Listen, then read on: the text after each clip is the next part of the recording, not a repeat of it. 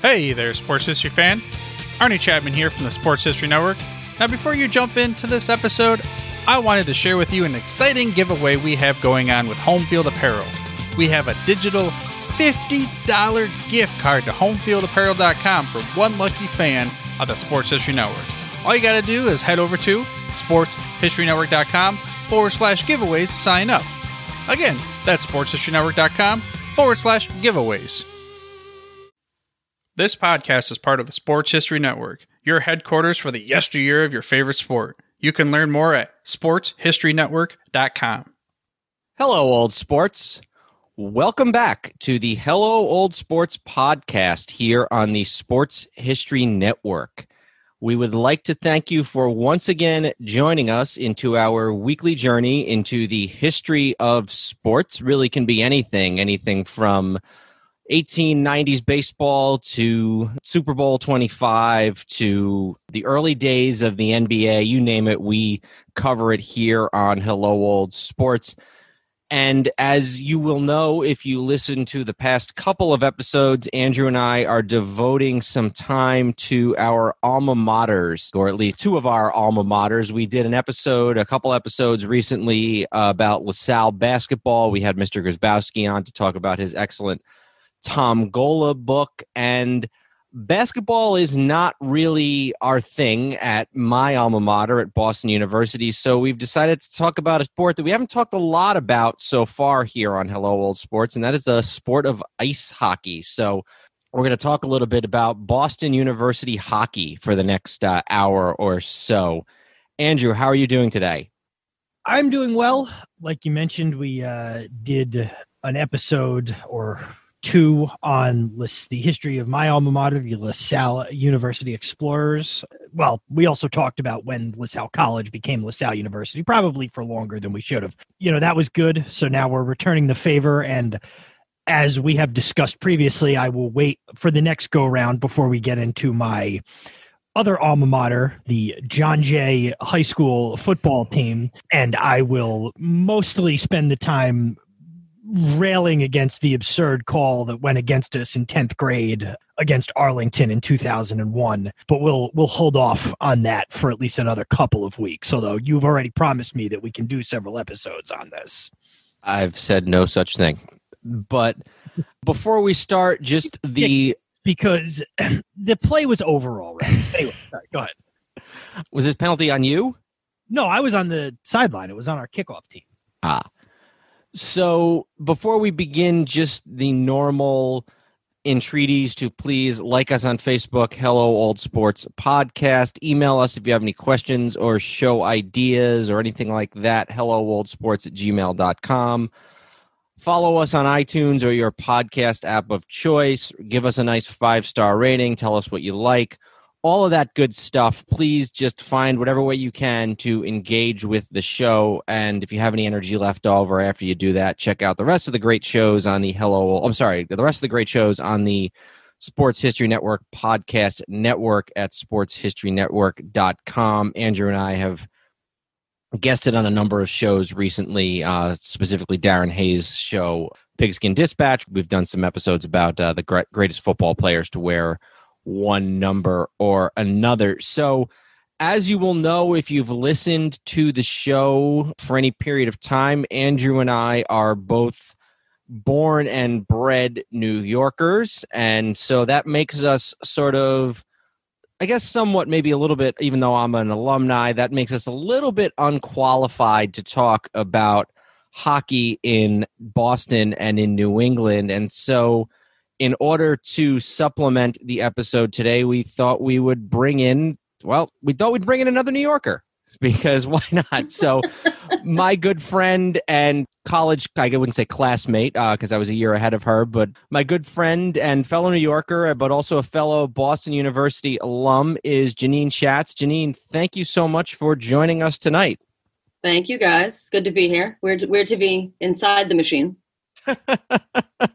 So Janine has been good enough to take some time out of her schedule to talk to us about one of her great loves, Boston University hockey. And so why don't you tell us a little bit, because you sort of have a background as sort of on both sides of the glass, so to speak. So tell us a little bit about your time at BU and your experience with BU hockey. Sure. I mean, it may make sense to start like a few years before I even thought to apply to BU, when the Islanders drafted Rick DiPietro, who went to Boston University for a year. And I was like, oh, okay. I hadn't really been thinking about college yet, and I was like, oh, BU, interesting. Hockey. Okay. That was really the first, like, it came up on my radar. And then once I learned more about BU, I urban campus, like you could pick any major you wanted. Boston's a great city. I was on board and I enjoyed it. And then after, it was the only school I ever really wanted to go to. And one of the perks that I also identified was that it had a thriving, robust women's club hockey team. Because I started playing ice hockey in the beginning of high school. And so I was not going to be on like a D1 or D3 college roster. But, the idea of some place where I could still play on a women's team was intriguing, as well as knowing that the men's team was like the main sport on campus, since we didn't have football. That once that came up, that like basically sealed the deal for me. So as you said, I went to BU not only as a fan of the thriving men's team, but also I got to play as well. It's funny you mention the DiPietro thing, because I sort of have my own little story about that, and mine is much more coincidental. He was drafted in the 2000 NHL draft, which was like the third week of June, as the draft is always around then, I would imagine. I know. Yep. And I thought you were asking if the hockey draft was around in 2000. Well, hey, they didn't have a baseball draft until like sometime in the 60s. So my parents and I took a trip up to Boston right after the school year ended for me, right after my junior year ended. And as we tended to do on long car trips, much to my mother's chagrin, we would listen to WFAN all the way up to to wherever it was that we were going. And later I went to BU, obviously, and, tried as I could whenever I was in a car to try and get WFAN with sort of mixed success. But for whatever, maybe it was a clear day that day or whatever, and we were able to listen to WFAN the whole way up. And we weren't really hockey fans in my family, and, we especially really weren't aware of things like the draft. So I kid you not, as we were driving onto the BU campus to go to the admissions building for our tour, we heard a flash, a sports update on WFAN, and that, it was like the every 20 minutes update that they used to do. And it was that Rick DiPietro from Boston University had been drafted first overall goalie for the Islanders. And so it was kind of funny because we were driving up and it was like, okay, wow, well, we're here. So there we go.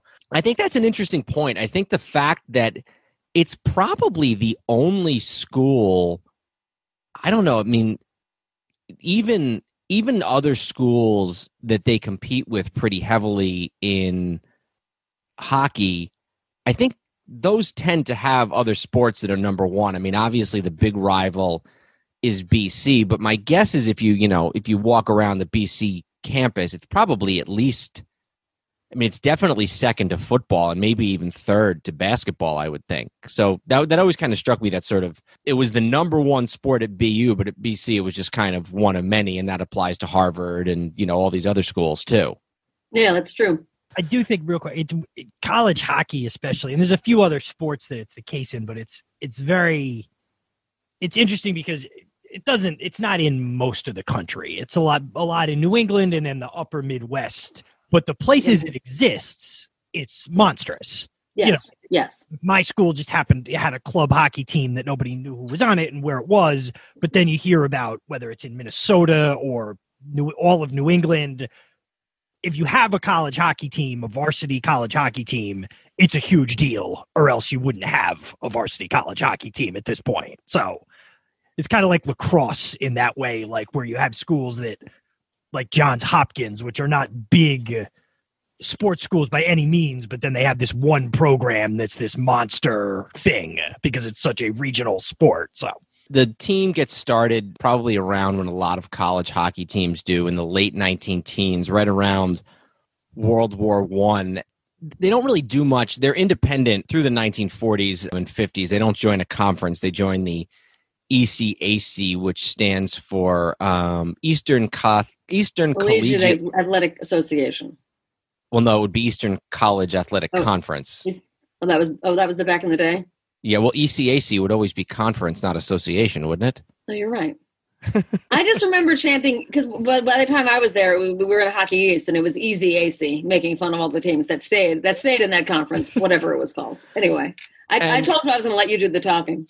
Well, that's why I'm the co-host, Janine. But thank you anyway. I hadn't corrected you on anything in a while, so I enjoyed that. So I think they really come into prominence in the early 60s, and that's when they bring in the first of their two legendary coaches, which is a guy by the name of Jack Kelly, and he coaches the team from 62 to 72, and his last 2 years are BU's first two championships. They win the NCAA tournament in 1970-71. They defeat Minnesota 4-2 in the championship, and then in 71-72 they defeat Cornell in the championship. They actually shut them out 4-0. And so this is right about when the team is really starting to come into prominence. And I didn't realize this until I started researching this, but Jack Kelly actually just passed away in the fall of 2000. He died at 93, and it was news in Boston, but probably didn't get out much beyond the New England area. But I was disappointed that we didn't know that he had passed away when we did our in memoriam, because he would have been a good guy to cover. We did the one BU hockey story. We talked about Travis Roy, but we didn't get into Jack Kelly. Kelly was sort of one of these guys who was like, he kind of like looked very much like a 50s hockey coach. If you see him, he's got the suit and the fedora and sort of, the thick kind of, 1950s style glasses, very much looked like a Boston hockey coach. But he was kind of the guy who really, I think, got the program into the prominence that it would really achieve over the next several decades under Jack Parker. Yeah, the thing that always strikes me going back over it, it's discussed in the later eras as well, that a lot of their success was when he started recruiting Canadian players. Yes. Which had been kind of unheard of at the time, because people in New England are obsessed with, being from New England, and people from New England being better than everybody else in the world. And so, I guess it paid off and became, part of the tradition for I guess that continues to today. And I guess he's kind of almost started the trend, because now there are Canadians on every roster in every American college team.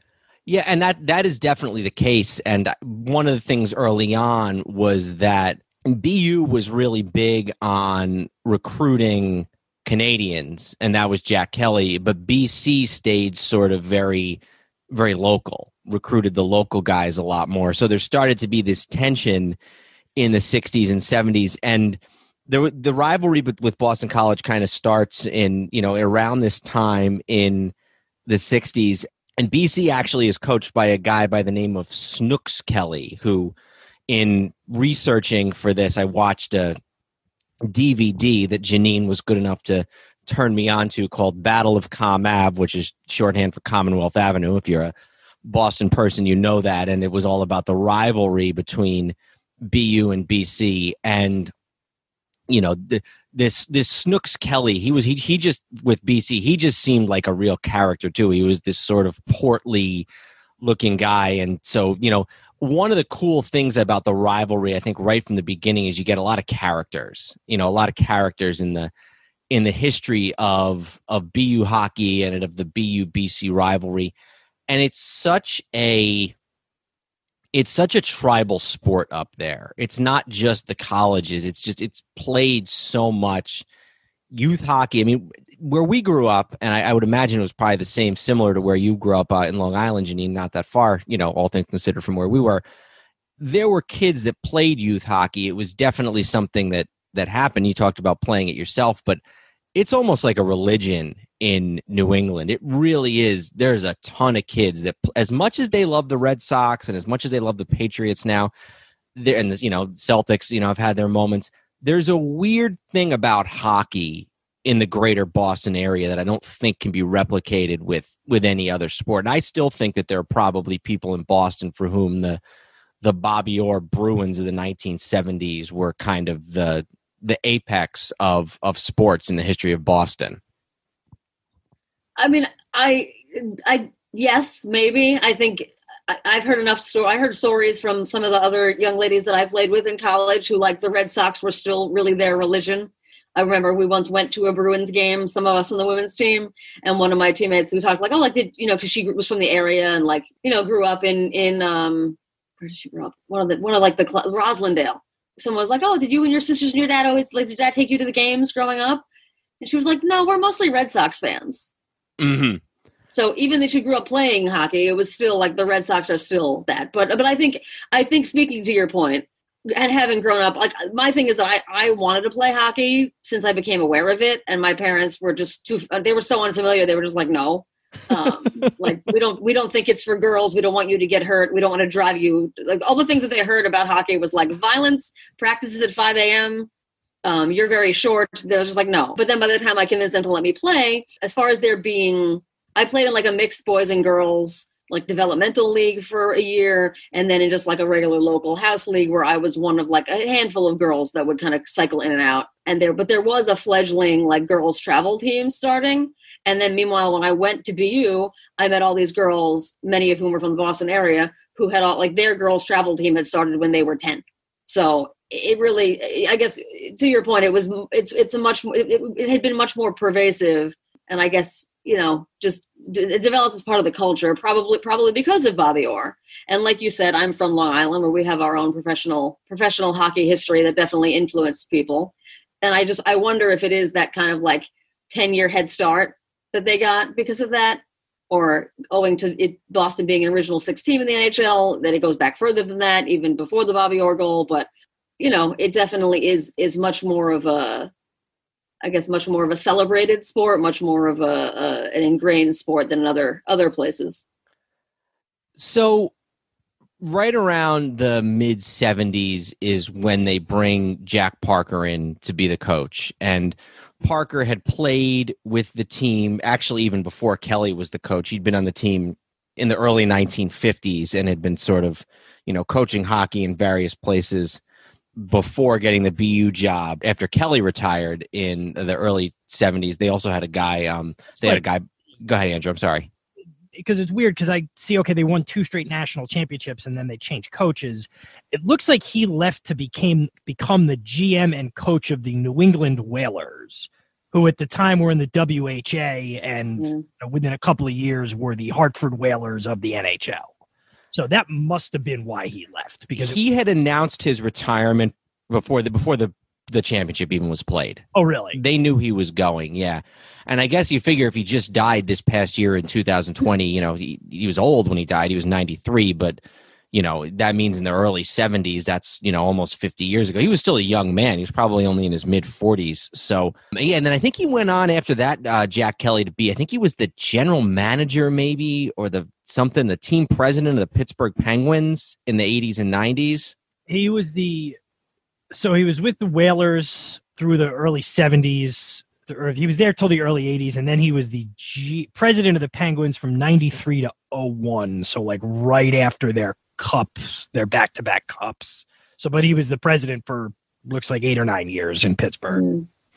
So we're going to divert here for a minute, but it'll all make sense in a second. Janine, when you played on the women's team, it was still a club team? Yes. So when I started in the fall of 2002, it was a club team. And there were rumors, because they were, I guess, had started building the new arena at BU, Agganis Arena, or they at least had the plans in place. And I guess once it was finalized because the reason that we'd always heard is that BU felt they should have, the women's team should be a D1 program, but it couldn't be supported with just the one arena. And once the plans were announced for the new one, we kind of knew it was only a matter of time. And so I think the summer between my sophomore and junior year, which would have been 2004, it was announced that the team would be, there would be a D1 team starting in 2005, 2006. And at the time, the policy at BU was that if there was a D1 program in a sport, there was no club team. And so that was kind of a, for my teammates and I, that was, again, we knew it was on the horizon once they announced they were building a shiny new building for the men's team. Somewhat, I guess, controversial in our locker room, where people, really felt like the being on the women's team was their kind of sole social outlet, and their, it was like having a family. Being on any team, when you spend that much time together and devote yourself to playing a sport and having a common goal every year, it's kind of a big deal. So I knew that I wasn't skilled enough to be on the team. I might have put some effort into it, because we were given every opportunity to kind of be a part of the process. Mm-hmm. I mean, I'm sure we'll get into it further, so I don't want to do it in too much detail, but the women's team was club and had been very accomplished before I got there. And I think what started to happen was that women who would have otherwise wanted to go to BU to participate in the club team kind of saw that it wasn't going to have a D1. There wasn't going to be a D1 opportunity there anytime soon, and they opted to go to other schools. Or, we also had people who came who were very skilled hockey players, but didn't necessarily, they wanted to do other things. They didn't want to devote themselves to playing on a club team. They wanted to explore whatever else was going on, on a vibrant, university campus. So the short answer is yes, it was a club team at first, and then by the time I left, it had gone D1. Was the coach who eventually coached the team when they became a D1 team, was he also the coach when they were a club team? No, he was not. He was Brian DeRocher, he's still the women's club, the women's coach now. He was associate head coach under Coach Parker for a long time. And they announced, so this summer when they announced that the team was going to be D1, they announced that he was going to be the coach. And at first we were very confused. We were like, is he going to coach us? Like, what's going on? But he was busy setting up the program. But he was around. He would bring recruits to our practices, and he got to know us a little bit. And he also, we can disclose that the way that you and I know each other is that we spent the semester in Washington. And that was the last semester. It was the second half of the season, the last season of the BU club hockey team. So I had always planned to go to DC that semester. That was part of my academic schedule for myself. Whereas a lot of my teammates couldn't believe that I was leaving in the middle of the season to go do a thing for my major, to intern in Congress. They were like, what do you mean you're not going to be here for the last, to close out the hockey team season? And it wasn't that I didn't want to be there. It just didn't jive with my schedule. From what I heard and later found out, that Coach DeRocher was very welcoming and open, that anyone who wanted to kind of work out with the trainers who were going to be working with the women's team, or wanted to basically try out to walk on to the women's varsity team, would be allowed to. A few of my teammates did. Some of them did. If I was, I think, younger and maybe would have had more of an opportunity than just one season to be on the team. But my attitude was kind of I wasn't going to bust my ass trying to make a team that I had no business being on just to sit on the bench out of some kind of courtesy. Our head coach was a woman named Kirsten Matthews, who did go on to be an assistant coach under DeRocher for a few seasons. And she is now the women's coach at St. Anselm College, which I believe is a D3. It's a pretty accomplished D3 program. I kind of wanted you to use the name Brian DeRocher, who was a player on the team that won the national championship in 1978, and we're going to talk about that in a second. But first I have to ask Andrew if that name rang any bells for you. Brian DeRocher. Yeah, don't think about it too hard. The first thing I would think is Leo DeRocher's relative. Leo DeRocher. That's his great uncle. His great uncle was Leo DeRocher. Great uncle? I'm sorry? How is he Leo DeRocher's great uncle? The other way around.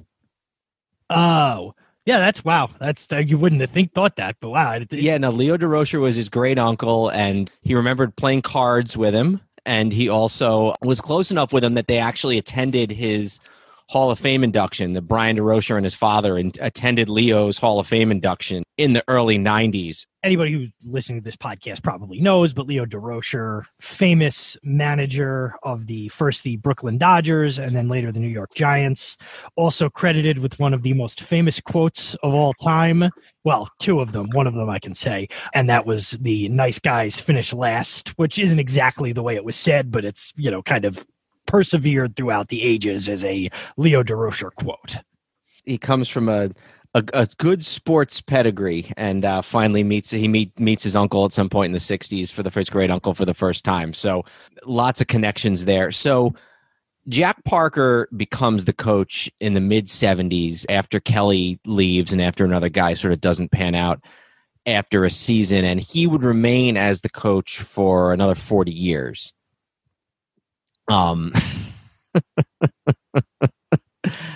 And Andrew just sent me a text with a story about Leo DeRocher and Jackie Robinson and the way they used to trash talk each other. We'll have to do an episode on that one time. I'll have to clear it with Arnie first to do an explicit language episode. But so I want to talk a little bit about Jack Parker, but Janine, as a fan and somebody, who went to a lot more games than I did in college, what were your sort of impressions of Jack Parker, the coach? I guess definitely kind of like a serious old school type, wherever you were in the arena, you could be very aware of his emotional state. And I guess people become, specifically in hockey, I mean, it's a lot of personalities, a lot of rough around the edges types, and he definitely came off as fitting in that mold, I guess. But at the same time, I guess he always seemed very kind of grandfatherly to me, and kind of as I came to know more, it's sort of back in the day, he was even more edgy and even more scream at the refs, kick guys in the behind verbally type than even during my time there. Yeah, so there's a great book called Jack Parker's Wise Guys, the National Champion BU Terriers, the Blizzard of '78, and the Road to the Miracle on Ice, and it's written by a gentleman by the name of Tim Rapalai. I've read it, very highly recommended if you want to learn more about the BU hockey team of that era. And yeah, Parker, I think, even though, as Janine said, he was always sort of a taskmaster and a serious coach, he was, I think, almost downright crazy in his early years. He was somebody who would smoke on the bench. He would sit on the bench in a college hockey game and smoke cigarettes. Now, even in the 1970s, I don't think that was somebody that was common. He was a yeller. He was a screamer. They hadn't won any titles under Parker before this 77-78 season, and one of the things that happened immediately prior to this season is that there was the graduation of one of their star players. Probably their most famous alum from a hockey point of view was Mike Eruzione, who everybody knows later went on as the captain of the U.S. hockey team in 1980. And I believe, even to this day, Eruzione plays a pretty big role as sort of an ambassador for the BU hockey team. Oh, absolutely. Absolutely.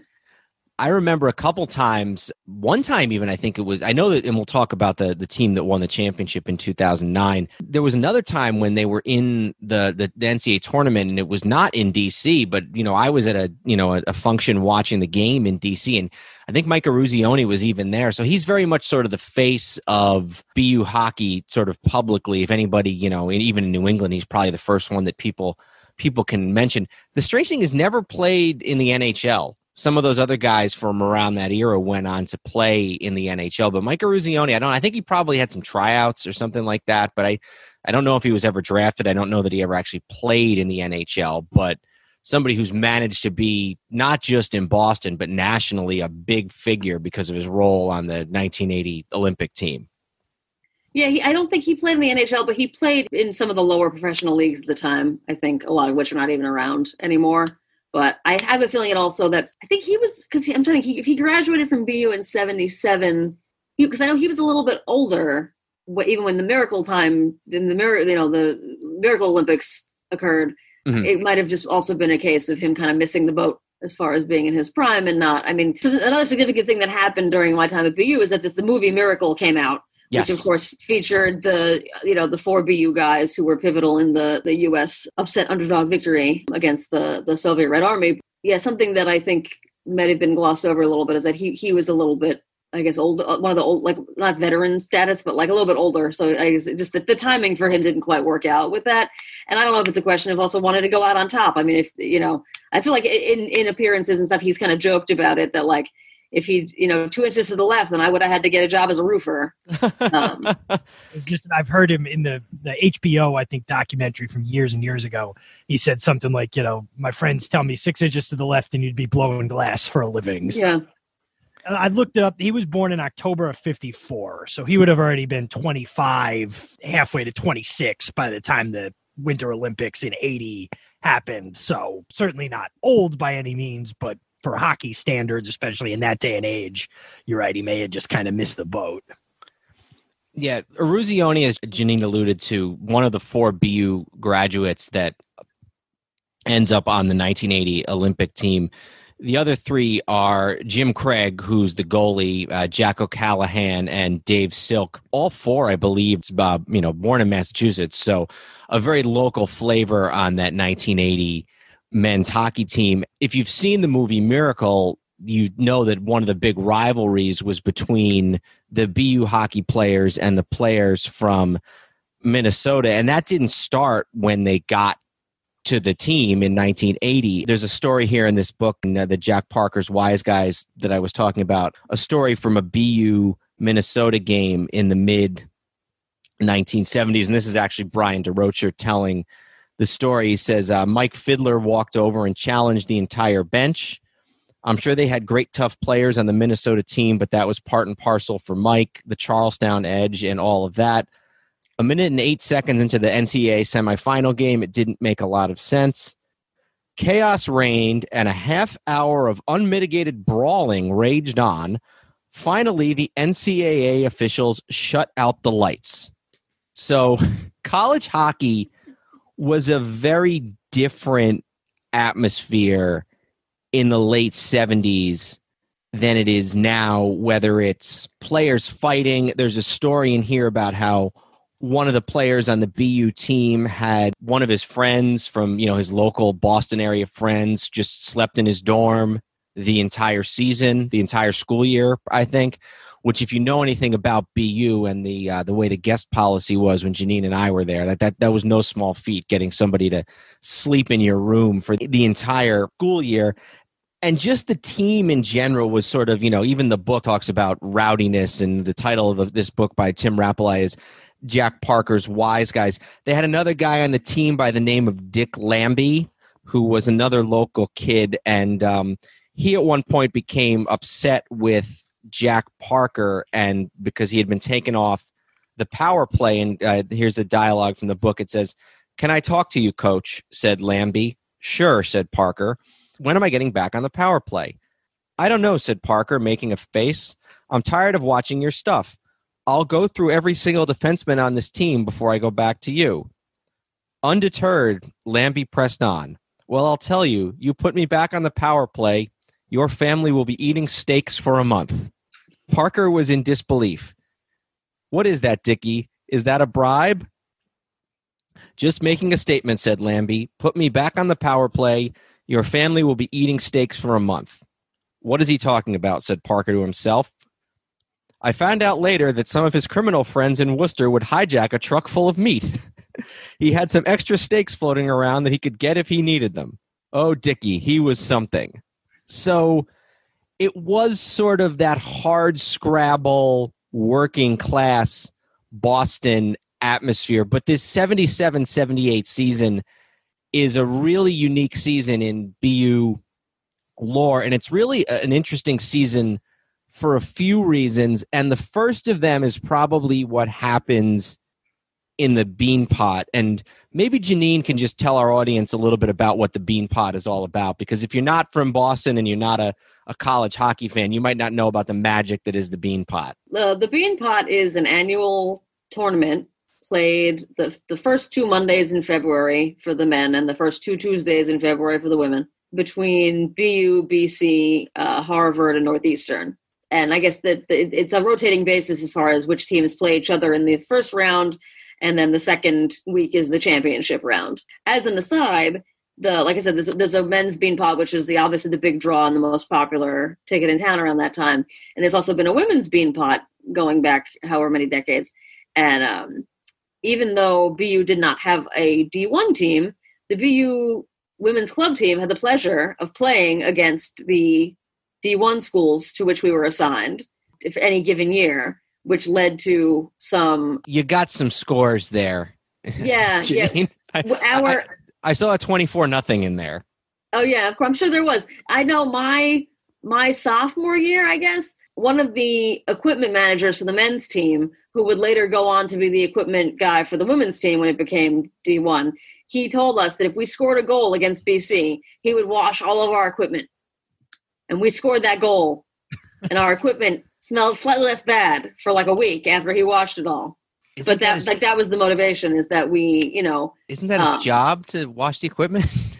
He wasn't we were a club team. He was the men's equipment manager. Okay, you're right. Yeah. I'm sorry. Like I said, he later went on to be assigned to the women's team, but he would sharpen our skates and do it, but like it wasn't really his job. It was just more like a favor. But yeah, so that was par for the course. I mean, playing, even just like doing our warm up around, like I remember being in Harvard's arena and seeing like they had Olympians on their team, and just like walking by them, these like clearly women who are much more athletic than I could ever aspire to be. The Beanpot is a very competitive. It's essentially an exhibition game, but it's for the biggest it's for bragging rights in the biggest I would argue the biggest college hockey realm that there is. So, and it holds an interesting place in sports in New England because it almost always starts the day after the Super Bowl.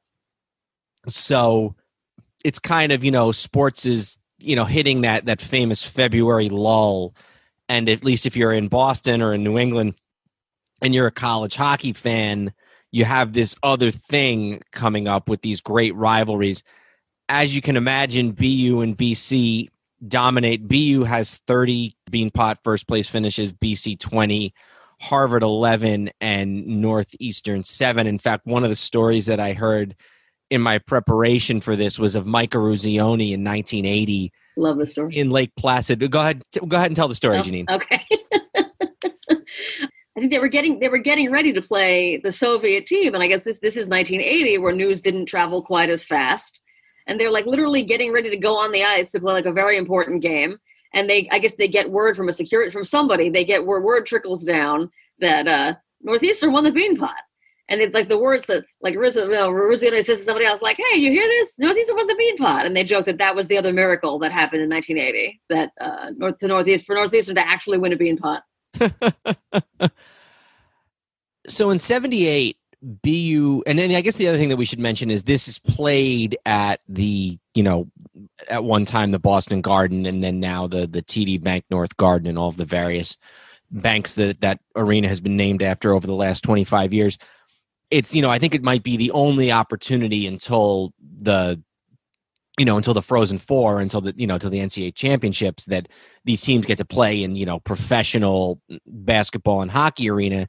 So the Beanpot was always played at the Boston Garden, and there was this crazy blizzard during the first game of the first week of the Beanpot in 1978. BU beat BC 12-5, and there were fans that were stuck in the arena, I think, for like several days. And they story about a guy sleeping in a luxury box for 2 or 3 nights. Just a crazy story. And the crazier part too is that in the Wise Guys book, they talk about how the PA announcements in the arena kept saying, like, the last train is leaving, like, we recommend everyone leave, and people just stayed. And that's all you need. That's all you need to know about college hockey fans in Boston. They said, no, we want to stay here and finish watching this game. We don't care that there's a major weather event that's going to strand us in this arena for a week. We want to stay and watch this game. Yeah, it was so Harvard played Northeastern in the first game, and then BU beat BC 12-5 in the second game, which I'm sure when you're trying to beat a blizzard, having a 17-goal game probably doesn't help anything. And there was a line here that I wanted to read. While you're looking for that, I read an article, probably from a few years ago, where they were talking about this. And I guess during that game, they started making announcements like, hey, you really might want to consider leaving, especially those probably people who didn't venture out knowing the weather was coming. And then I guess at some point the announcements changed from "you really should leave" to basically at this point you have to stay. Yes, yes. Speaking of missing the boat. Literally, you've missed every form of transportation out. So, I guess then there was... Sorry, Dan, if you found it, go ahead. No, I think we're on the same article. We're looking at the same article, and I'll throw this up in the show notes. The other thing that's interesting, if you look at this article, is Did you see this, Andrew? Did you see the sports cast or the newscast that they show about this? Len Berman embedded in the article. Len Berman. Janine, do you know who that is? Yes, I know who Len Berman is, please. Okay. Please. Another New Yorker. Yes, I had no idea Len Berman was ever even a newscaster in Boston, but there he is telling the story of the Beanpot with a very late 1970s haircut.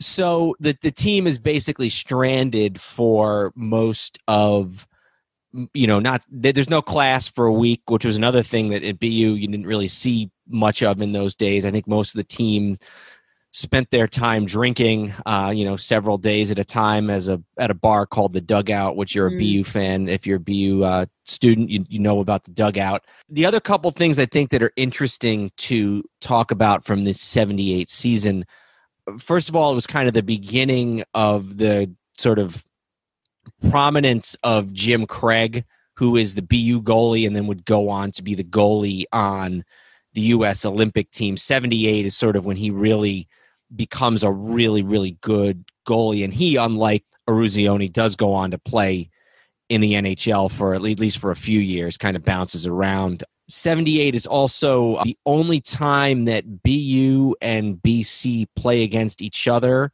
in the finals, and it's played, I think, in Providence, I believe. Yes, Providence. So, it's this whole sort of New England, the two Boston teams playing only about 45 minutes away. And then the other part of this that's really interesting, that's kind of a sad story, is that throughout this season, unbeknownst to most people, and I think really even sort of unbeknownst to most of the players on his own team, Jack Parker, Coach Parker, his wife is very sick with cancer, and young woman. I think she's got they have two young kids, two kids under the age of 10, I believe, and she actually passes away towards the end of the season, and he's able to have this great professional triumph in the midst of all of this sort of personal adversity. And they always said that in a way, and again, this is in this Rapalje book, Jack Parker's Wise Guys, that the death of his wife leads to him maybe to calm a little bit more, to put things in perspective. He quits drinking. A couple of years later, he quits smoking, so no more smoking on the bench. And, it's kind of still an intense coach, but sort of mellows a little bit. And that in the lore of BU college hockey, that 1978 team kind of goes down for their rowdiness, their reflection of the city in which they play, and also for being a sort of a stepping stone for what would become probably the most famous hockey team in American history, that 1980 team a couple of years later. So lots of interesting stuff there from that 1978 team. Do either of you have anything to add? I want to jump forward a little bit here.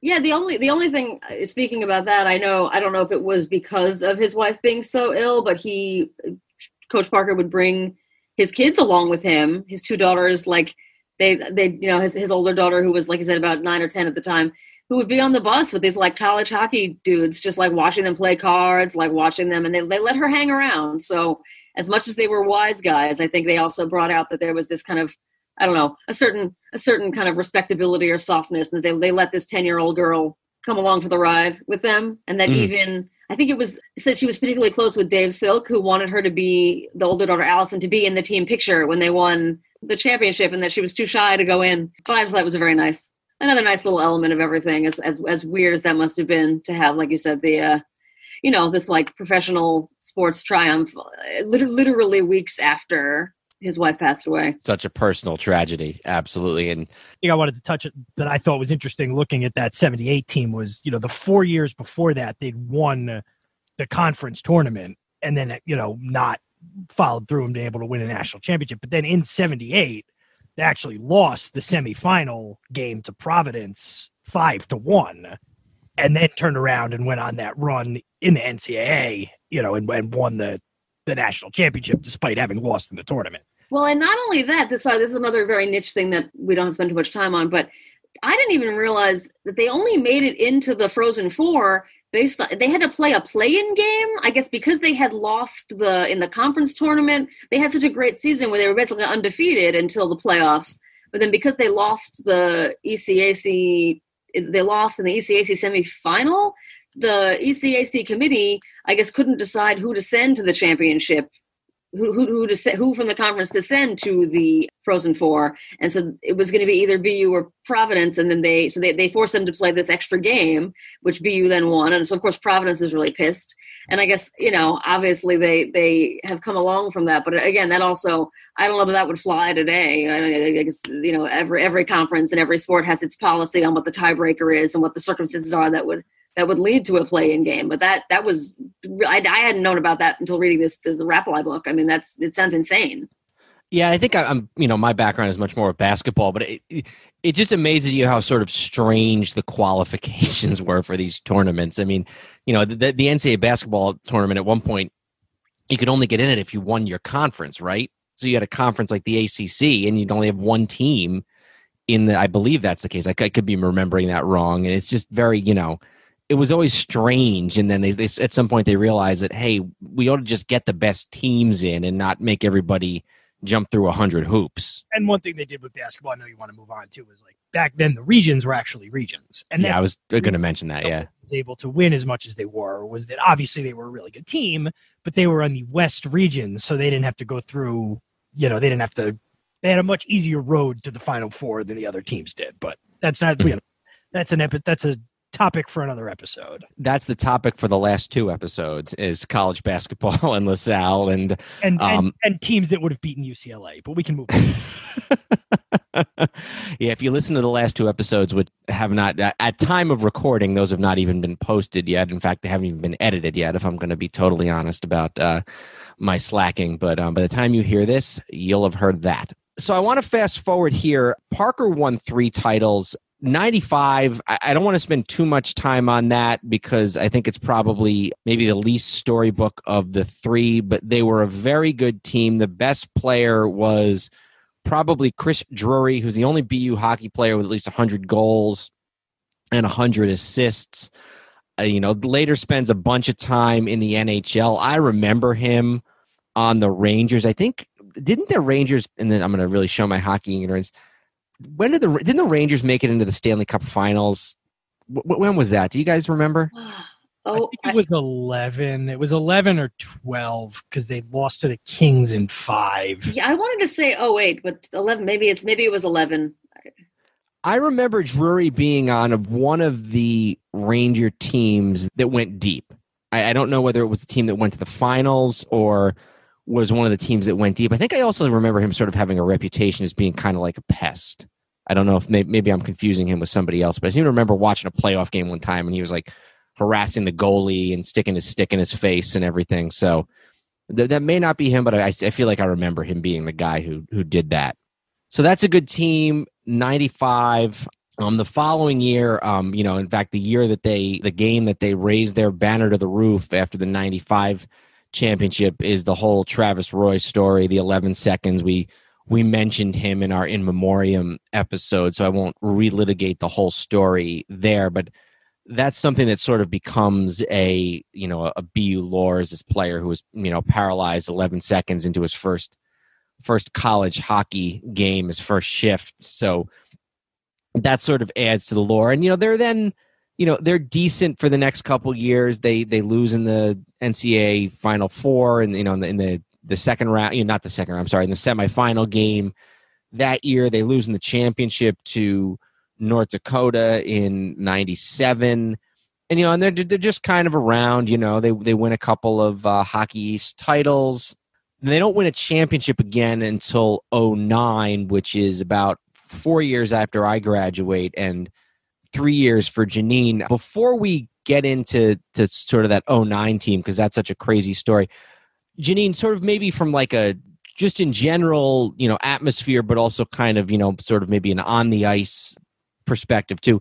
Who were sort of some of the great players, great moments, great kind of whatever during the time that you were there? Sure. I was going to say, I hope we can talk about 05-06 team, which was my senior year. The team was very good.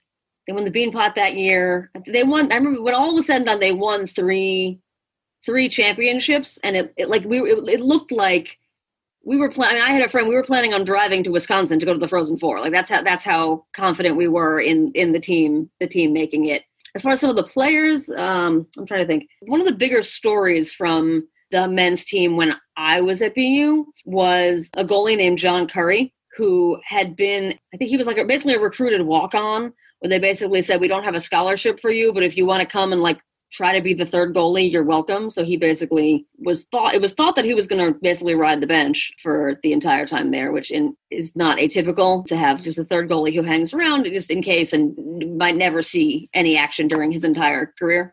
But I guess it would have been the beginning of the 04-05 season. It was thought that there was a junior goalie and like a very highly touted Canadian freshman goalie who it was thought were going to split the time. And like as far as share, like, 1A, 1B netminder situation. But they went to some tournament out west to start the season, and both those guys got off to very shaky starts. And everyone was kind of like, oh, well, they're not going to play the third guy, like this Curry, who even is he? And that's the story of how John Curry became the starting goalie for the BU team for the next 3 years. So that was always kind of I always thought that was kind of a cool story.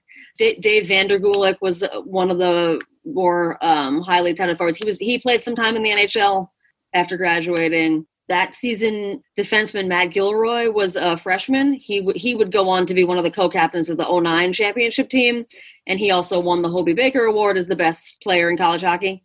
He was probably one of the best guys that they've had as far as just, great player that I can, I remember him, and I wasn't even there when he was there, but that's just a remember. He actually started his NHL career with the Rangers, it looks like. He did. He didn't, unfortunately didn't last very long in the NHL. I don't know. It just didn't really pan out for him as tends to happen. I mean, you as much as college hockey has kind of come along and produced some great players, it's kind of, I don't know, it's still been however many years since then. So maybe by now it's kind of gone a step further, but you kind of tend to have that happen. I think maybe the international aspect of that doesn't help either because, pretty much every NFL football player plays college football in the United States. They're Americans, a little bit less with basketball, but still the vast majority. Whereas you got these guys not only coming in from Canada, but coming in from Russia and Europe. So even in just looking this up, BU hockey doesn't have a single player in the NHL in the Hockey Hall of Fame. But, it's just such a college hockey in the grand scheme of NHL hockey is just such a smaller sliver. Absolutely. It's not the only path in like it is in the other sports where it's right. And to the extent that it is a path in, it's often thought of as the least heralded when you think about guys coming from junior or guys coming from, the other European leagues. And I guess the thing that I would say, another player, Brandon Yip, was also a freshman on that team. He also went on to play in the NHL. And then I think also, a lot of them are guys who, if they can make it to the NHL, they may not last that long. And then they may go and play like, in Europe or other random places, perhaps an opportunity to extend their career a little bit instead of, basically just hanging it up. And the other thing I would say again about the 06 team is just that the team I think they basically didn't lose a game all of second semester and really seemed like they were forging ahead, at least to the Frozen Four, maybe more. And to that point, as far as when I'd been there, it kind of seemed like we knew that we were always going to make like the Hockey East tournament and could possibly win it or at least do well enough to then make the NCAA tournament. And then usually it's like we would lose to like some Western team that we hadn't played before that was just bigger and faster. I mean, I remember like losing 5-0 to North Dakota in one game or losing to this or that other team that we hadn't, that they weren't that familiar with. But in 06, in winning the Hockey East title, I think BU beat, I want to say New Hampshire, like 9-1 in the semifinal game and then beat BC in overtime. I see the Hockey East semifinal. They beat New Hampshire 9-2. Yeah. And then they beat BC in the championship game in overtime. And then the following weekend, they beat, I think, Nebraska Omaha in the first round game, like 9-1 or whatever that score was. 9-2. Janine, you're proving your value to this podcast by the minute. as I stare at Wikipedia and you rattle these off from memory. So then they drew BC in that, the regional, finals with the winner moving on to the Frozen Four. And this team had beaten BC, I think 5 times up to that point, considering maybe it was 4 times because there's 3 regular season meetings and the Beanpot final. No, it was 5 times because it was the 3 regular season meetings, the Beanpot final. And then the week before. And then the week before the Hockey East final. And we were, it's always like nerve-wracking, these games. We were like, no, if there was ever a time where this is going to happen, this is going to be it. And as you're seeing on the Wikipedia right now, they didn't just lose, they smoked them. No, and it was, again, being the fan of a team and watching them all season and knowing them inside and out. And again, having been on the women's team, getting to know the players a little bit and just seeing them around campus as human beings as well as heralded athletes, to then come and see that, it was very, very disheartening. It was, the biggest heartbreak that you could have as a fan of something. And then, to make matters worse, I just so happened to be walking down Bay State Road the next day, and who do I see but several members of the BU men's hockey team. Oh, geez. And ordinarily this would be a cause for maybe they'll say hi to me. Maybe we'll exchange a little nod. And I wanted nothing. I didn't know what to say. I didn't know what. And of course, one of them shouts my name from across. I didn't even think we were friends, me and this guy. But they maybe had a few consolation beverages this day. He was very eager to say hello. He had some choice words about how other people thought they were failures, and I had to comfort this young gentleman to assure him that he was not a failure, that we appreciated their efforts and really felt horrible for what happened and knew that they tried their best and that was it. But yeah, that was the lasting imprint of my my time at BU as a hockey fan, was this unfortunate end to the season. Yeah, and to have it happen at the expense of your biggest rival, not only the fact that you'd beaten them so many times already in the year, which is really kind of a strange, that's very much a college hockey thing, is to play a team so many times in a season, and then to not only lose, but to just get totally smoked. But they make up for it in 2009, and 2009, I just want to see it. That is sort of one of the most famous games probably in the history of college hockey. Now, college hockey is not, they don't have a lot of games that are deep in the canon of sort of mainstream sports attention, but they have a decent year, and then they go to the Frozen Four, which is the NCAA hockey tournament's only 16 games. What they do is they play the first 2 rounds on a weekend. I think it's actually coming up. It's coming up this coming weekend. Although by the time you people listen to this, it'll be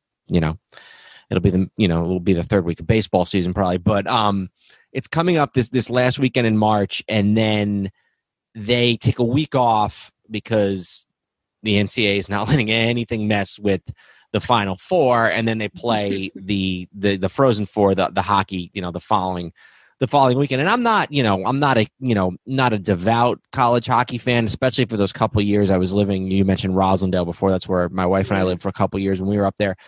I've gotten a lot more into it after having lived up there and gone to a bunch of games. It's kind of a nice change of pace. So, this Saturday when we sit down to watch 4 basketball games in a row, it'd be nice to also have the hockey on there. So it's fun. If you're a sports fan, it's fun to have it as sort of a second thing that's going on during the whole March Madness time. So anyway, BU wins their first 2 games, and then they go 2 weeks later. And I really remember this because this Frozen Four was in DC. My wife, she wasn't my wife then. She wasn't even my girlfriend then. We knew each other. And a bunch of my other friends went to both of the games in DC. One was on a Thursday night and one was on a Saturday night.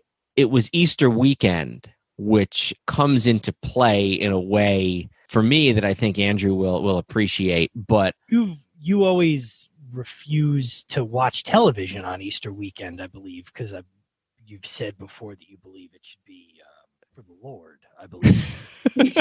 Where you're going with this story, is that correct? That is not correct. But we'll get to that in a second. So now, Janine, you came to DC. You were at the final game, right? Just the championship game. I was going to say, it's also Passover weekend some of the time for those of us of that particular faith. And so that particular year, Passover was starting on the Thursday night, which was the night of the Frozen Four semifinals. And so I was looking at the calendar, looking at this, thinking like, oh, BU's having a great season. Like maybe we can, and like the Frozen Four is in DC.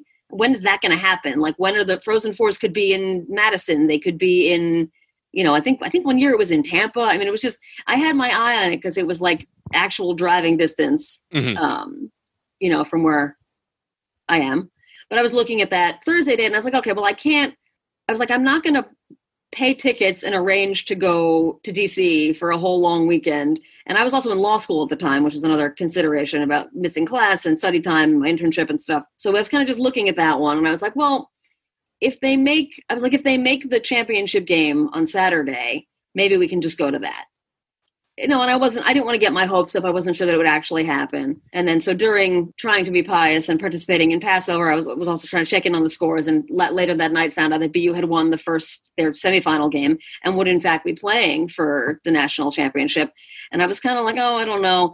And my then fiance, now husband, was basically like, we have to go to this game. Like if we don't go to this game, you're going to regret it for the rest of your life. So we found tickets on I guess it must have been StubHub.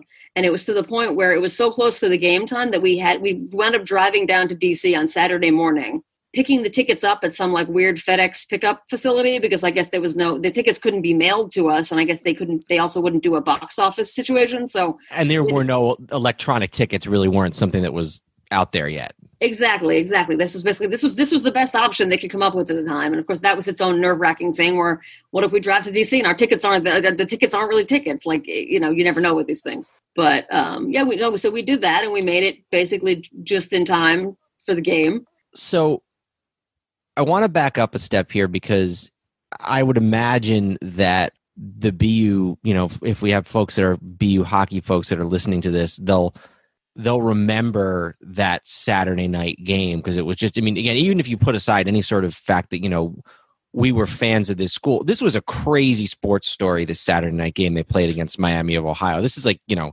insane. This was on SportsCenter, in the first 5 minutes because they won this crazy game. And we'll talk about that in a second. So, but the Thursday night game they played against Vermont, and that in and of itself was sort of a crazy game. And I remember because this was the game I watched, and we'll get to that in a second. But they were down. They were down 3-2 and 4-3.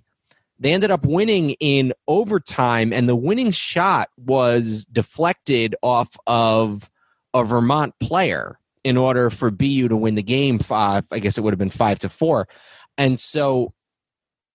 As crazy, in retrospect, what happened 2 nights later was crazy, but they really got off to a crazy start, even just that first Thursday night. And I remember thinking to myself, like, God, that was such a crazy game, and not really expecting to be all that into it. But then after watching this crazy game on a Thursday night in Vermont, I'm like, I got to watch this championship game. So...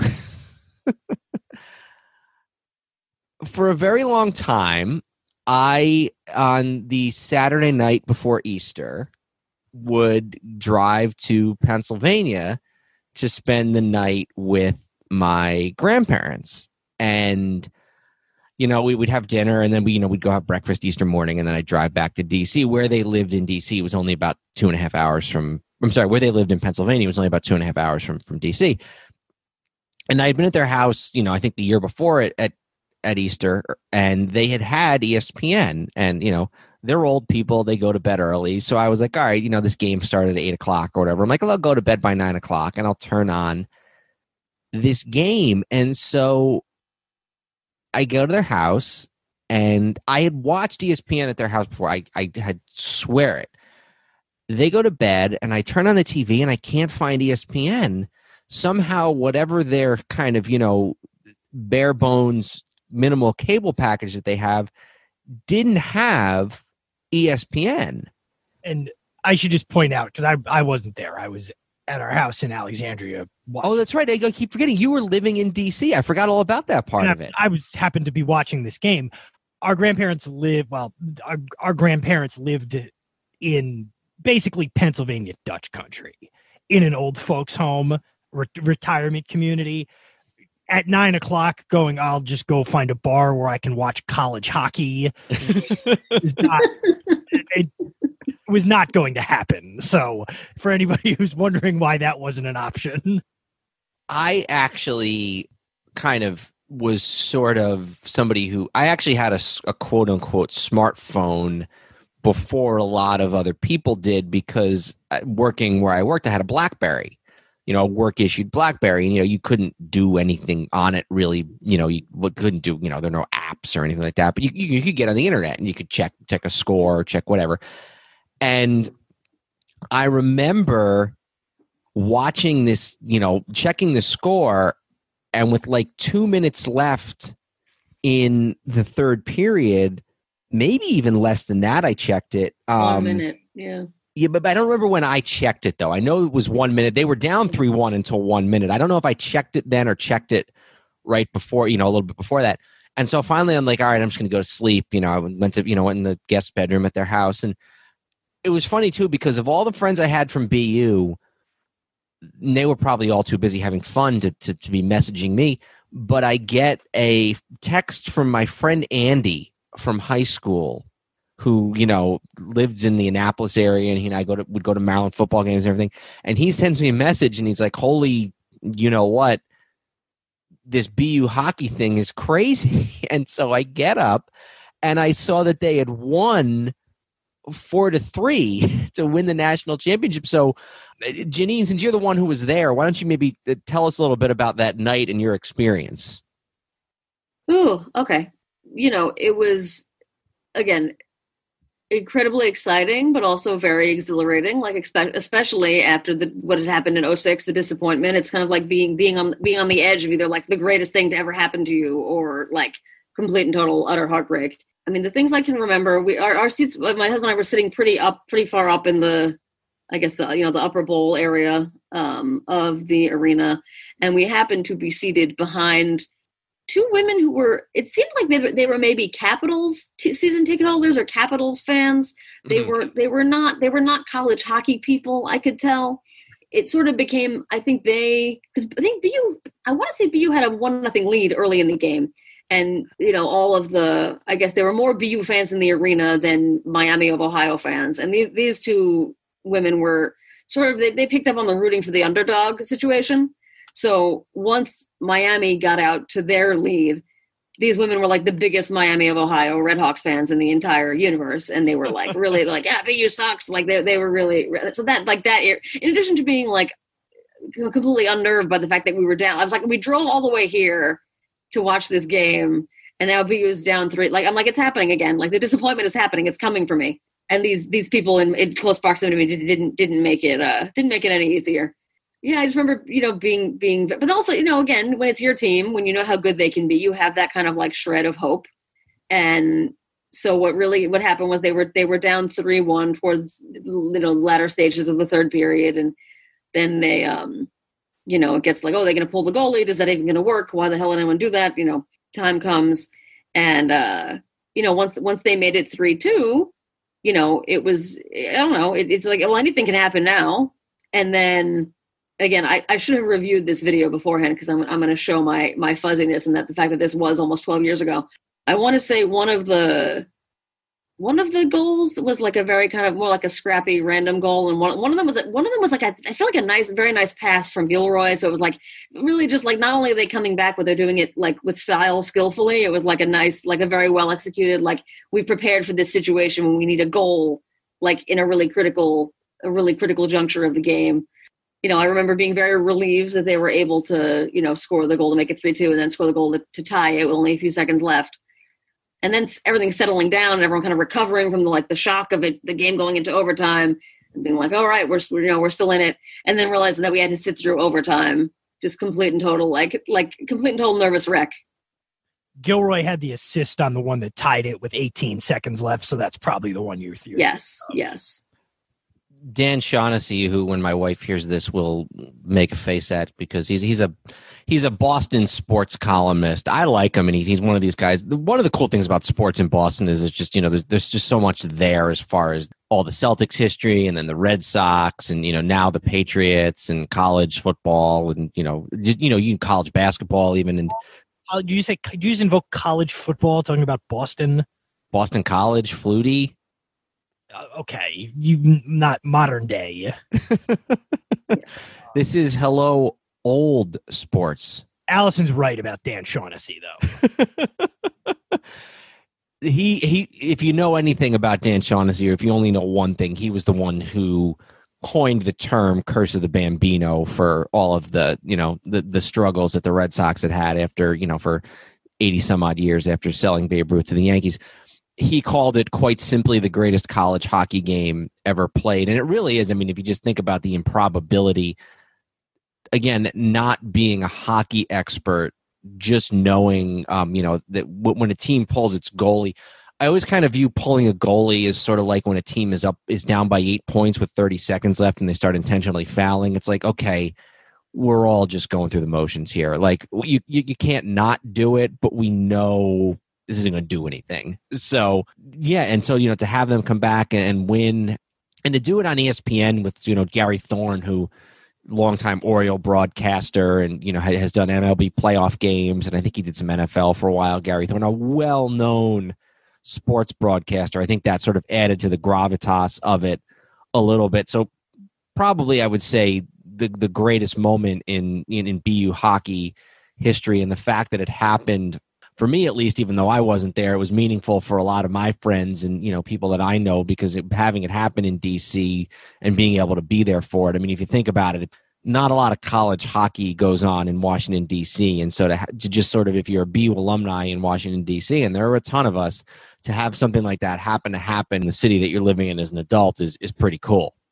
All right, so I just want to touch on a couple more quick things. I think we would be a little bit remiss if we didn't note that the coaching tenure of Jack Parker doesn't necessarily have the most noble end. He's the coach on this great team in 2009. And I just want to look here and see. I don't know exactly what his last season was. I don't know, Janine, if you know. It was 2012, 2013.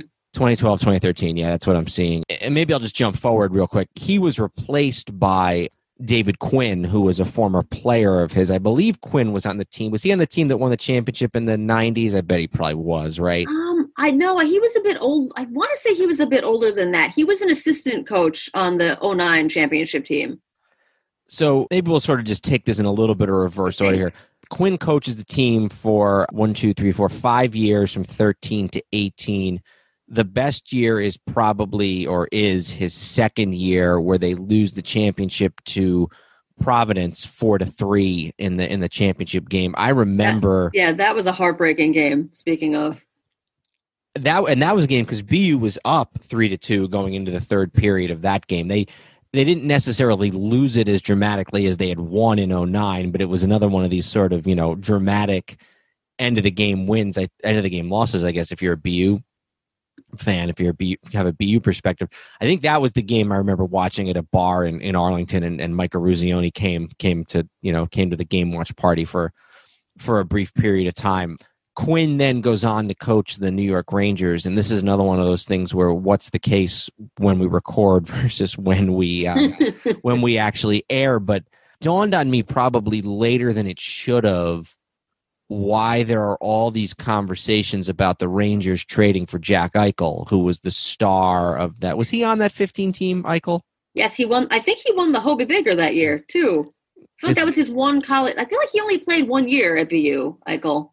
Yeah, he might. I remember going to see him play, but I don't think it was when I was living there. I think it was when we were visiting before we moved up there. But obviously, the reason why the Rangers are so keen on trying to trade for Jack Eichel is because their coach was his college coach. So Quinn had a very nice. Go ahead, Ange. I'm sorry. I'm just going to take shots at the Rangers about being an also-ran in their own city and just being thoroughly outclassed, and they're going to have to watch the Islanders win the Stanley Cup this year. I was going to say that the Rangers are talking about trading for Eichel because they have their heads up their own behinds and think that they're entitled to every superstar who may be on the trading block, because obviously everyone wants to come play for that cesspool of an organization. Not a lot of Ranger fandom on the Hello Old Sports podcast.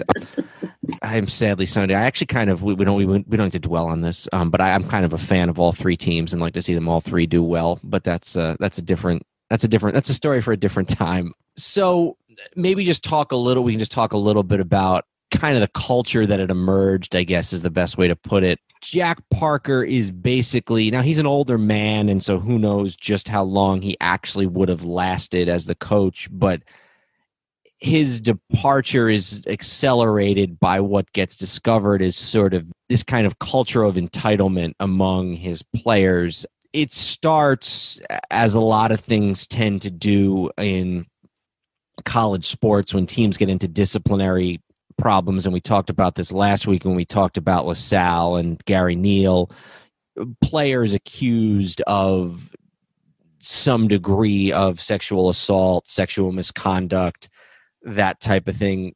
You know, obviously alcohol is involved, obviously parties, all that type of thing. I don't recall off the top of my head what exactly came of those accusations, but it kind of, then they come up with this independent commission and where they discover a culture of sexual entitlement. It even comes out that there were players who were having sexual relations with women in the penalty box, at the rink, at the new arena, at Agganis. That then also sort of, this investigation reveals sort of even further kind of this, more of sort of a general sort of entitlement issue, academic issues. Players are in a school, one that I actually taught in for a semester when I was in Boston, called Metropolitan College, which is kind of, it's not where an 18 or 19-year-old college student would end up. It's mostly a continuing education school. My class was a lot of people who either were employees of the university and just wanted to take a class, or adults who had not graduated from college and then were working on their degree part-time, working moms and, that type of thing. So these are all night classes, not where you would expect a 19 or 20-year-old undergraduate to be getting his degree. And then you heard, more things about just, players bullying others in the class and, answering their cell phone, just kind of a sense of entitlement. And I think for a school like BU that doesn't have a football team, that doesn't have a big-time college basketball team, that doesn't really have this, it's a very sort of, it's a different atmosphere than what you'd get even at like a BC. I don't know if liberal is the right word I would use, but there's there are a lot of sort of much more intellectual, politically very liberal type of, not just the students, but the professors. And so it's not necessarily, they have a Alabama where it's just expected that everybody bends over backwards for the star athletes. Yeah. I mean, we have a large fine arts school, it's very much an urban university. In some ways it's more like it's more like a Vassar almost in a lot of ways, as far as who the student body is, than a BC. So I think that for that reason, kind of having this hockey program where the attitude of the students didn't necessarily reflect the attitude of what the large percentage of the community was, I think probably made it even worse. And sort of like you said, Andrew, that if this had happened at a larger, sports crazy school. Yeah, and I think it's just unfortunate that, a lot of these stories end this way, and certainly not to compare it to a guy, not to compare the infractions to a guy like Joe Paterno, which is obviously a much more serious thing. A lot of these 40-year runs that these coaches have don't end the way you imagine they would, where it's, national championship and then leaves, high on the hog, that sort of thing, where, especially when you're talking about college, there always seems to be a little thing where you kind of wish the guy had left 5 or 6 years earlier with his total reputation intact. The other thing that I would bring about with that point as well is that in reading the Wise Guys book, there are allusions to the similar sorts of themes as well, as far as, I mean, it was kind of a joke where the one player bribed Coach Parker to put him back on the power play, or there were also allusions to I guess all the players were like bartenders in the dugout because I guess the drinking age was lower back then. So there are allusions throughout that book as well to the guys being allowed to blow off steam. it's put in a little bit more of a polite terminology, but I think that's something that's, I guess, prevalent in a lot of the, I guess, typical male men's sports, where a certain level of this is sort of accepted to a degree. And I guess, unfortunately, it can get out of hand, especially having been a female playing a typically male sport and having played on a local rec team in high school with guys. I mean, I have some stories that are not kind to, the male persuasion in general, as reflected through these particular individuals. Yeah, it is unfortunate that it comes out as like having tainted Coach Parker's legacy. And I guess, this was after I graduated and got kind of have pieced together what seemed to actually happen based on what I knew as a student, hearing about what goes on about the athletes, and not just the hockey team, but mostly the hockey team. Like, they always have like the easier majors. Like they always have the ones where they can get away with writing papers instead of taking tests, or, just, I guess they're afforded more flexibility to their academic schedule because they are the heralded athletes in the one big sport that actually makes the school money. So it's not a foreign concept. And also just pointing out that hockey in general is typically played by people from well-to-do backgrounds, that it lends itself to people who are from something of an entitled, or at least a comfortable financial situation. And all these guys, many of the guys they go first to prep school, or some of them even play junior B before they even get to college. So it was all kind of a recipe for something like this happening eventually. I feel like that might be a big change from what you were talking about in the 70s, where it was a lot of, sort of local, maybe towny guys who obviously got to play at this elite college, but whereas then it was guys talking about their buddies knocking off a truck and can bribe somebody with steaks.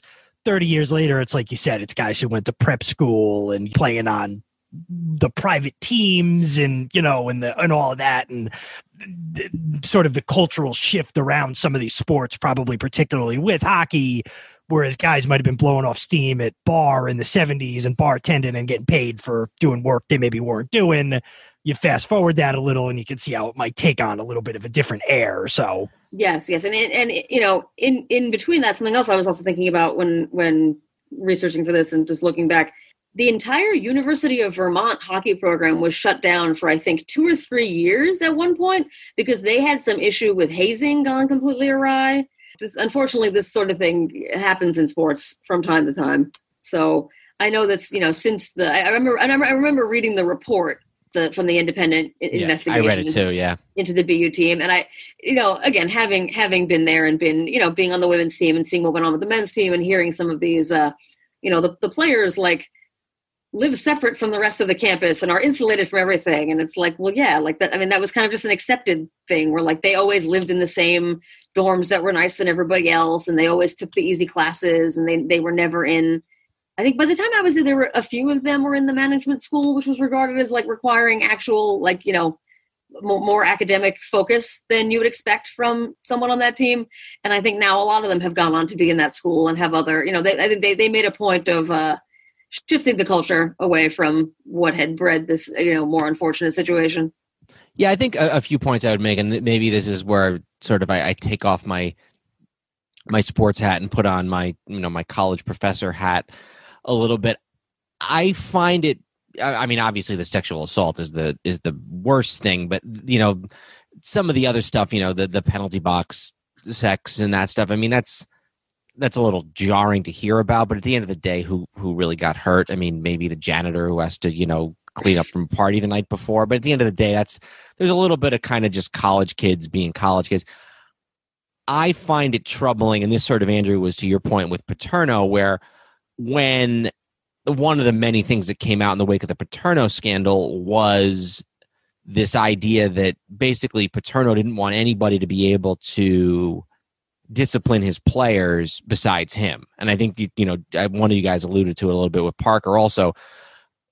It's tough when it starts to creep into the experiences of ordinary students. If you're in a class and just trying to get your degree and, maybe you're got a work-study job and you're just trying to, go back to your crappy dorm and you're getting bullied by these hockey players, or if you're some professor who's trying to teach a class about intro to 18th century British literature or whatever, and all of a sudden you got 5 hockey players screwing off and answering their cell phones in the middle of the class, and you know there's nothing you can do about it. That's, I think, where this tension sort of arises between the university and the players and the team. The other thing that I think is interesting, and this is unique to hockey, is that these guys get drafted and then they keep playing college hockey. And a lot of times, I remember in what was the year that I was in Boston? I guess it was 17-18. They were in the tournament that year. I want to see what was their record in 17-18, because I was actually, my wife and I went to the first game of the NCAA hockey tournament. They played Cornell in Worcester, and we saw them. We saw them beat Cornell, or maybe we were at the Michigan game that they lost. I forget. We were one of the two that year. I forget which one it was. It was on a Saturday, so you could look it up. But 2 or 3 of the guys on the team were playing in the NHL a week later. And so it's like, what ability is some professor going to have to discipline some player when they know that this guy's probably 3 weeks away from going and making $600,000 a year, and the professor makes maybe 10% of that. So there's a weird power imbalance specifically with hockey. Also, let's end this on a little bit of a happier note. Janine, you talked about the women's program and your participation there, and why don't you just tell us a little bit about, to the extent that you know, kind of where the women's program is today and where you think it's headed? Yeah, even having any tenuous as my connection is to it, it's been really nice to see that they, after transitioning from being like our kind of plodding little club team to a D1 program, they won the women's hockey East for the first time in 2010, just a few years after joining the league. They won it for 4 straight years from 2012 to 2015. They made it all the way to the NCAA championship game in 2011 and 2013. Probably their most accomplished player is a woman named Marie-Philippe Poulin, who I think she was the captain of the Canadian national team that I want to say won gold at the Olympics. Again, my knowledge is not as staunch as I would hope, but Brian DeRocher has been the coach the entire time. It was interesting to know him, when I was at school as the, assistant to Parker, and then rising varsity women's coach, and then read about his history being as a player. He's been with the team this entire time, and people have nothing but good things to say about him and his, leadership of the program.